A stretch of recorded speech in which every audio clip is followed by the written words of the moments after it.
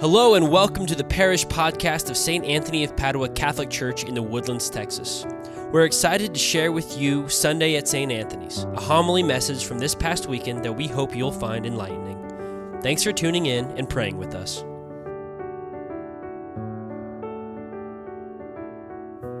The apostle said to the Lord, "Increase our faith."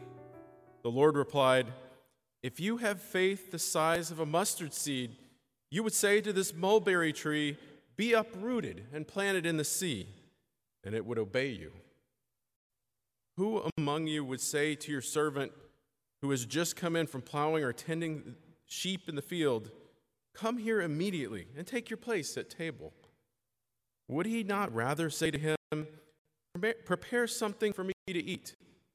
Put on your apron and wait on me while I eat and drink. You may eat and drink when I am finished'? Is he grateful to that servant because he did what he was commanded? So should it be with you. When you have done all you have been commanded, say, 'We are unprofitable servants. We have done what we were obliged to do.'" The Gospel of the Lord.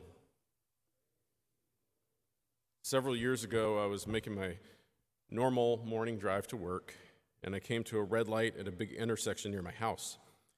And I sat there. I was the first one in the line of cars at the light, waiting for it to turn green. Now, keep in mind, I'm one of those people that when the light turns green, I wait for less than 5 milliseconds before I head out into the intersection. Now, when the light did turn green, I started to move my foot to the gas pedal. However, something out of the ordinary got my attention. It wasn't like it was a voice. It was more like a feeling someone wanted me to wait. So I sat there for a couple of moments with my foot on the brake, and right about the time I would have been in the middle of the intersection, a giant 18-wheeler sped through the red light. I would have been demolished. Now, I sat there and pondered what would have happened, and a few seconds later, on the other side of the intersection, another 18-wheeler going the opposite way ran that red light right at the time I would have made it over there. If the first one didn't get me, that one would have. Now, I can't say for sure what made me pause, but I've always concluded that it was my guardian angel who alerted me to the problem, and that pause saved my life. I think you'll agree with me that it was a miracle, and I should be thankful for it. So let's ponder today's readings as we consider, first, do we have miracles in our lives? Second, how do we ask for miracles? And third, what's my role in providing miracles?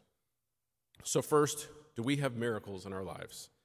And the answer is obviously yes, we do have miracles. My incident in the car was one. I'm sure many of you have your own stories about things you can't explain except to say that God intervened somehow.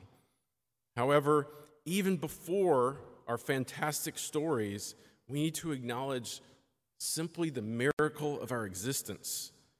Our creation came out of nothing. Consider all of history up until the moment before your conception. You didn't exist. Even if you say, well, the conception of a baby is just biology, you have to recognize the minuscule possibility of one cell finding another. And the fact that everything is already set in place for those cells to unite and then divide and divide and divide, and later for them to specialize at just the right times and in just the right locations to sustain life for decades. The simple fact any of us are alive is a miracle. In fact, is that how you see every other human being? As a miracle that God made happen. Now, in the Catholic Church, like we just said, around the country today is Respect Life Sunday, kicking off a month of Respect Life activities. And that's why the Knights of Columbus have brought roses up here to remind us of that. It's wonderful that we continue to remind people that life is sacred. However, it also speaks volumes that we don't all just wake up every day and recognize all of the trouble God went to just so that each one of us exists. Now, today is also a special day when we annually remember that God did more than that. October 2nd is the day we celebrate the Feast of Guardian Angels. Not only did God create you, He created another being with the single purpose of taking care of you and me. As we celebrate Respect Life Sunday, let's remember God respects your life. He respects the life of your family. He respects the life of a fetus in the womb. He also respects the life of criminals. He respects the life of every last human being. Do you respect all lives? Now, second, I said that life is a miracle, but how do we ask for miracles? Do you ever pray for something and then it doesn't come? Do we ever pray and say, I've been good, God. Why don't you give me what I want? I expect most of us have had those thoughts or feelings at some point in our lives. Now, first of all, we need to make sure we remember that God is not a giant vending machine where he passes out miracles, how we insert a prayer, press a button, and get what we want. In fact, God is the one who's in charge. He knows much better than we do. Today's gospel reminds us, does the master give thanks for the servant doing his job? The Greek word used for thanks is charis, which also means gift. Stated differently, does the master give the servant a prize for doing his duty? For us, we should never feel entitled to God giving us a prize for our good works. In fact, we should recognize the first point. God has given us the miracle of our lives. He has granted us existence that'll go on forever. How could we ever repay that? When we pray, do we do so with entitlement and impatience? Or, like the first reading encourages, do we remember that the answer of God will come? It will not disappoint. If it delays, wait for it. God has something great planned. And what better example of that is there than the uncountable and heartfelt prayers that people have offered for an end to abortion since the early 1970s? Those prayers came for 50 years, mostly for legislation to overturn Roe versus Wade. And then seemingly out of nowhere this summer, God had another plan. God always has a better plan. So third, life is a miracle. God grants other miracles if we're patient. And we might ask, what's my role in providing miracles? Now, I want to start this question with an important statement. In the wake of political change that's making abortion illegal in many states, people often accuse Christians of only caring about getting babies born and not caring about the mothers and families. So let's be perfectly clear. Catholic Church has always put itself in a place to assist mothers who are bringing about the miracle of life. The Catholic Church is pro-woman.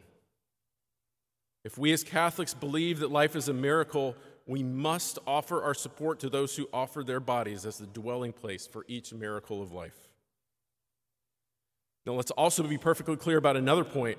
I've said before that we need to always remember the victims of abortion. Those victims absolutely include the mothers who have had abortions.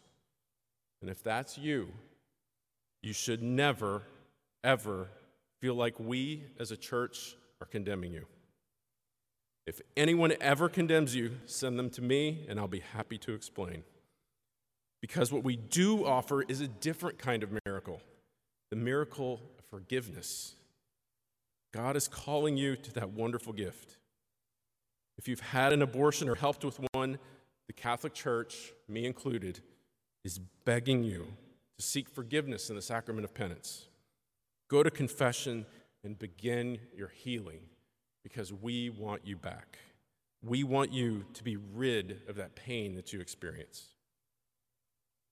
Now, for everyone, what miracles can you offer others? First, let's be bold in what we're doing regarding life. St. Paul wrote in today's second reading, God did not give us a spirit of cowardice, but rather of power and love and self-control.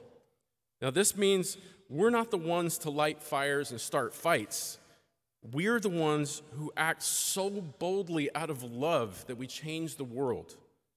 We need to vote in the coming election that's going to decide so many important life issues. We need to spend our time helping those in need. Next week, you'll hear more about Walking with Moms in Need, a new initiative our parish will kick off to support mothers. Pope John Paul II, in his letter Evangelium Vitae, reminded us that what leads to disrespect of life is a lack of solidarity with society's weakest members, the elderly, the infirm, immigrants, and children. What are you doing to assist any of them? Do you volunteer at Loving Choice Pregnancy Center or PACN? Do you donate to Catholic charities? In the same letter, Pope John Paul II also says, the family will always remain in accordance with God's plan, the sanctuary of life. What are you doing to make your house a place where life is valued? Is your family a place that respects the miracle that every person is? Like that pause at the traffic light that saved my life, we need to save lives. And the only way to do that is a miracle. We have to change the world. Are you ready to do that? Do you believe that what Jesus tells us, that we can ask for a tree to be uprooted and planted in the sea? Can your prayers uproot the evils of the world and launch them into oblivion? Do you believe, St. Paul, that you have a spirit of power and love? Do you believe that God's vision will come to fulfillment? Are you ready to help create a world so permeated with love that no one even wants an abortion or a murder or any evil against another person? So our challenge for this week, increase our faith, Lord. In that faith and trust, let's go make that miracle happen. In our houses, in our parish, in our community, let's promote the value of life in every moment and in every way. St. Anthony of Padua.